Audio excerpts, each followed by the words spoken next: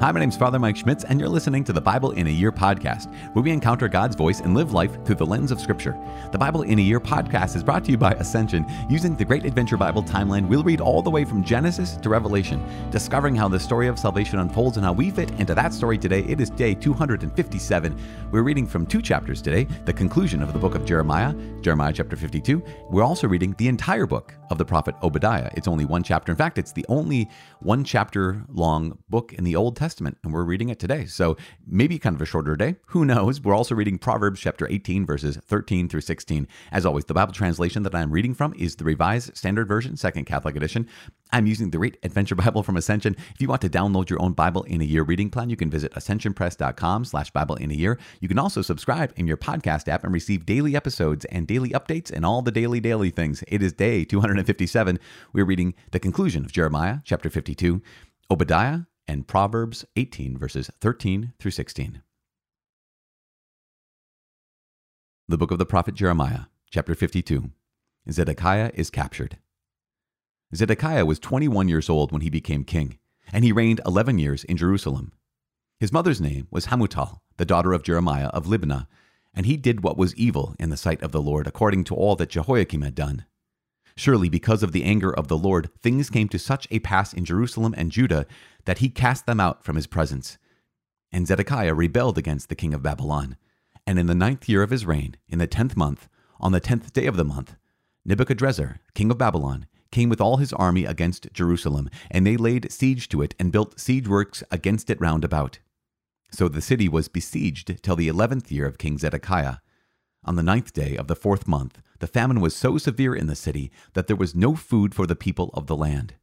Then a breach was made in the city, and all the men of war fled and went out from the city by night by the way of a gate between the two walls, by the king's garden, while the Chaldeans were round about the city. And they went in the direction of the Arabah. But the army of the Chaldeans pursued the king and overtook Zedekiah in the plains of Jericho, and all his army was scattered from him. Then they captured the king and brought him up to the king of Babylon at Riblah in the land of Hamath, and he passed sentence upon him. The king of Babylon slew the sons of Zedekiah before his eyes, and also slew all the princes of Judah at Riblah. He put out the eyes of Zedekiah and bound him in chains, and the king of Babylon took him to Babylon and put him in prison till the day of his death. Jerusalem is plundered and burned. In the 5th month, on the 10th day of the month, which was the 19th year of King Nebuchadrezzar, king of Babylon, Nebuzaradan, the captain of the bodyguard who served the king of Babylon, entered Jerusalem. And he burned the house of the Lord, and the king's house, and all the houses of Jerusalem, every great house he burned down. And all the army of the Chaldeans, who were with the captain of the guard, broke down all the walls round about Jerusalem. And Nebuzaradan, the captain of the guard, carried away captive some of the poorest of the people, and the rest of the people who were left in the city, and the deserters who had deserted to the king of Babylon, together with the rest of the artisans. But Nebuzaradan, the captain of the guard, left some of the poorest of the land to be vine dressers and plowmen. And the pillars of bronze that were in the house of the Lord, and the stands, and the bronze sea that were in the house of the Lord, the Chaldeans broke in pieces, and carried all the bronze to Babylon. And they took away the pots and the shovels, and the snuffers and the basins, and the dishes for incense, and all the vessels of bronze used in the temple service, also the small bowls and the fire pans, and the basins and the pots and the lampstands, and the dishes for incense, and the bowls for libation. What was of gold, the captain of the guard took away as gold, and what was of silver as silver.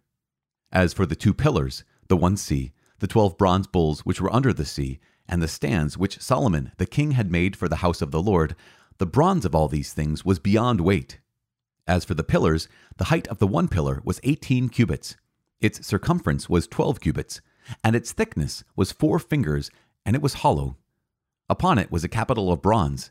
The height of the 1 capital was 5 cubits. A network and pomegranates, all of bronze, were upon the capital round about. And the 2nd pillar had the like with pomegranates. There were 96 pomegranates on the sides. All the pomegranates were 100 upon the network round about. And the captain of the guard took Sariah the chief priest, and Zephaniah the 2nd priest, and the 3 keepers of the threshold, and from the city he took an officer who had been in command of the men of war, and 7 men of the king's council who were found in the city, and the secretary of the commander of the army who mustered the people of the land, and 60 men of the people of the land who were found in the midst of the city. And Nebuzaradan, the captain of the guard, took them and brought them to the king of Babylon at Riblah.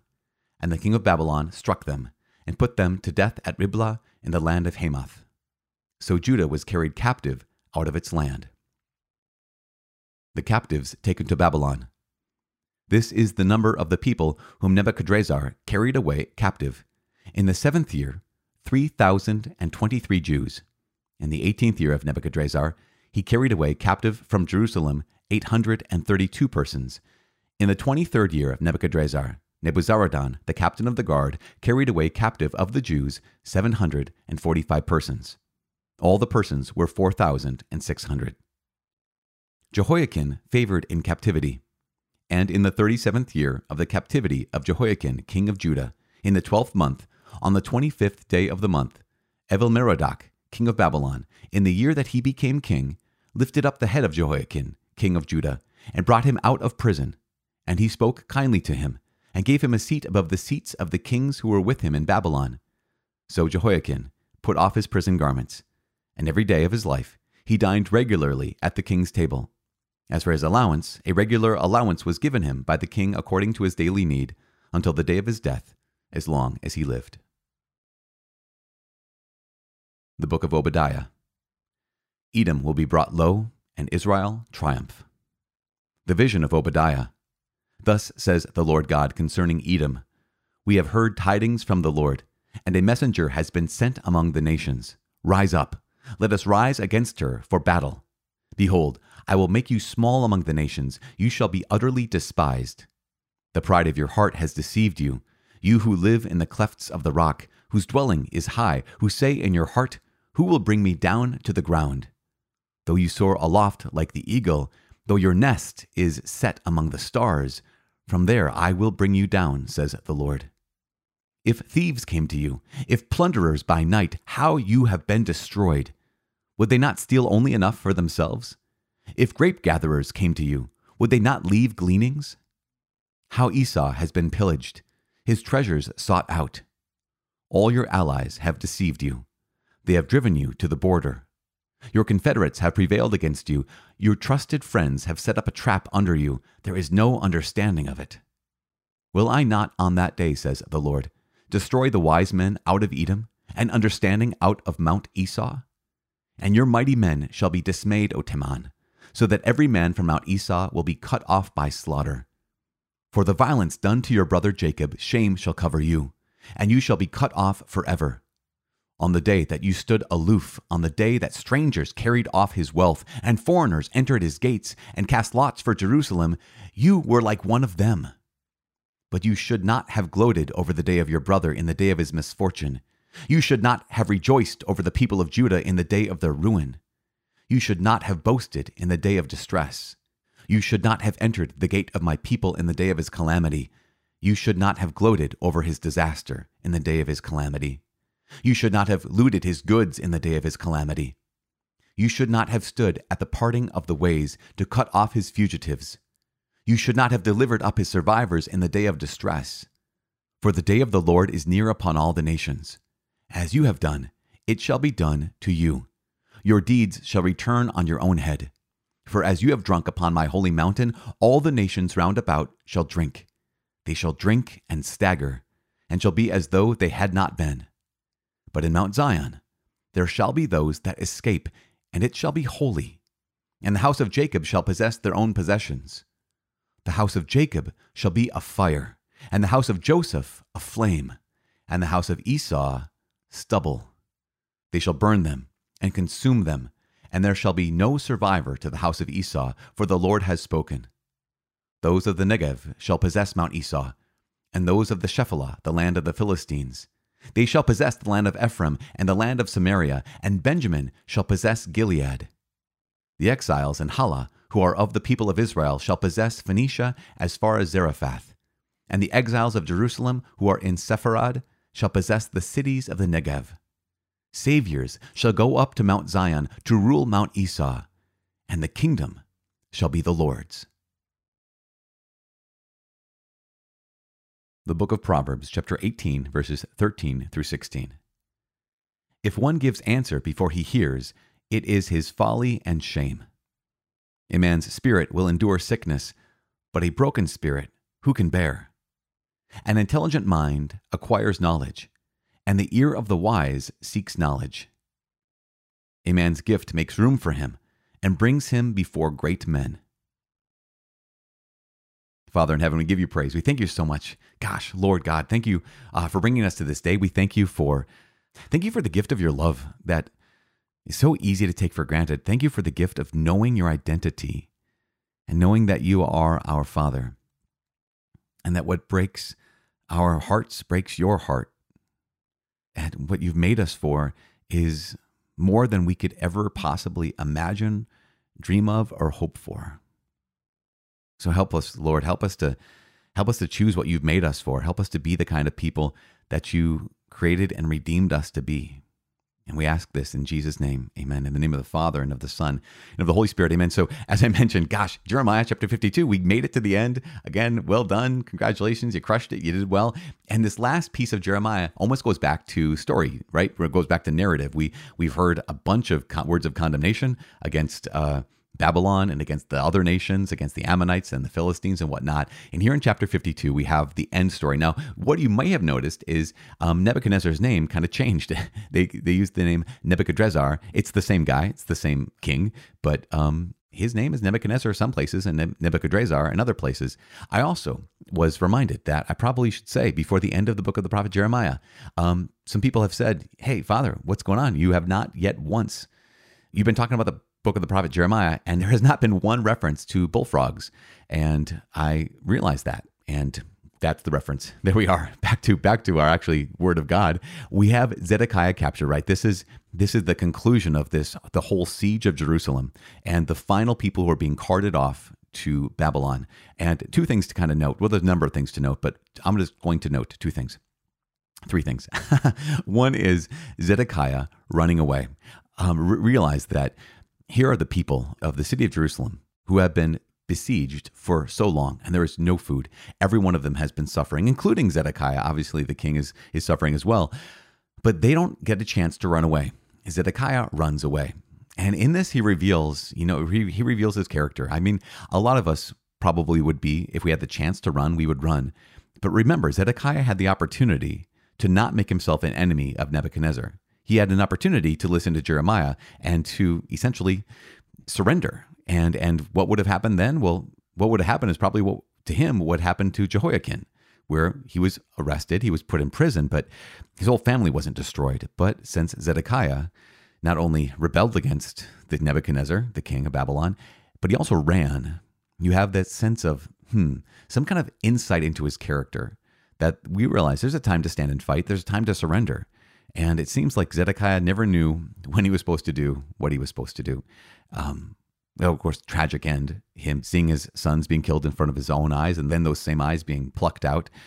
We also have the story of Jerusalem being plundered. And now this is going to be incredibly important when we get after the Messianic checkpoint that's coming up tomorrow. We're going to have the book of Ezra and Nehemiah. We're going to be hearing about here's the exiles and their return to Jerusalem. Now, it's really important for us to understand that here's Nebuzaradan, who burns down the house of God. He burns down the temple of the Lord and also all of the other great houses. And then also he goes out and breaks down all the walls of Jerusalem. This is going to be really, really important because when the exiles come back in 70 years or so, what they're going to need to do is they're going to need to rebuild the walls. And there's going to be some drama about that. They're going to need to rebuild houses, and they're also going to need to rebuild the house of the Lord.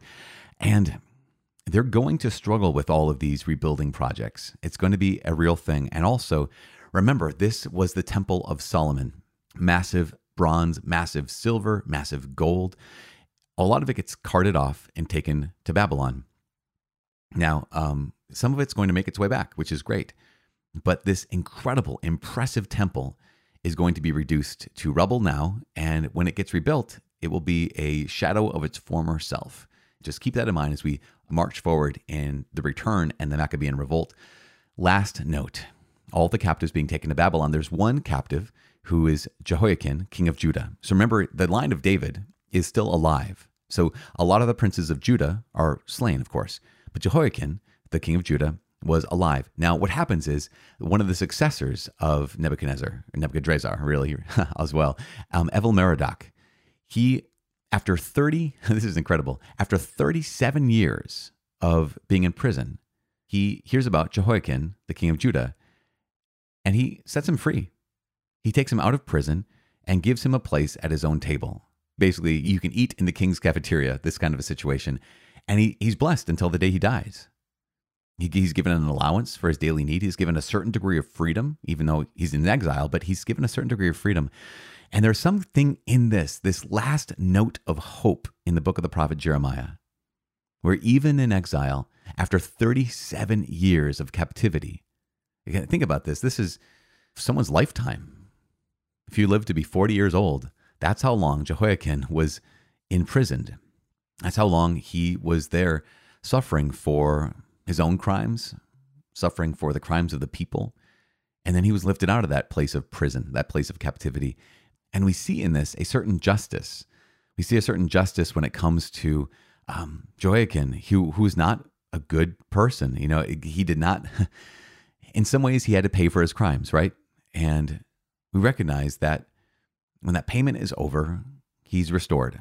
Now, for all of us as Christians, we recognize that we don't pay for the eternal price of our crimes or our sins, that Jesus is the only one who could ever possibly do that. And he has done that. And yet there are consequences in all of our lives to our decisions. And so we just come before the Lord and realize, okay, God, I can be in prison and you still love me. I cannot be at the king's table and you still love me. I can be in this place where I am experiencing the consequences of my actions, the consequences of my choices. And that doesn't mean that you've abandoned me, because here is Jehoiakim. After 37 years, the Lord God, through the ministry, the kingdom, essentially, of Evil-Merodach, he's lifted out of prison and he's given a place at the king's table. Just something about that just kind of resonates. I want to take that to prayer more and ask the Lord, what is that, God? What is it that you're telling us about us in the story of Jehoiakim? Now, last thing, Obadiah. As I mentioned before, Obadiah is the one chapter of the Old Testament that's only one chapter long. Now, who is Obadiah talking to when he's talking to the Edomites? Well, it goes all the way back to Genesis. And this is just remarkable because you know this story. You know the story of the sons of Isaac. The sons of Isaac were twin boys, right? They were Jacob and Esau. And we know the story of how Jacob tricked first he convinced Esau to trade his birthright for a bit of porridge, right? Some red stuff. And then later on, he tricked their father Isaac out of the blessing. And so even though Jacob and Esau reconciled, and Jacob later on, his name was changed to Israel, even though Jacob/Israel and Esau reconciled personally, the people of Israel and the people of Esau, known as the Edomites, they had some sibling rivalry, we'll say, where God still wanted to bless the Edomites.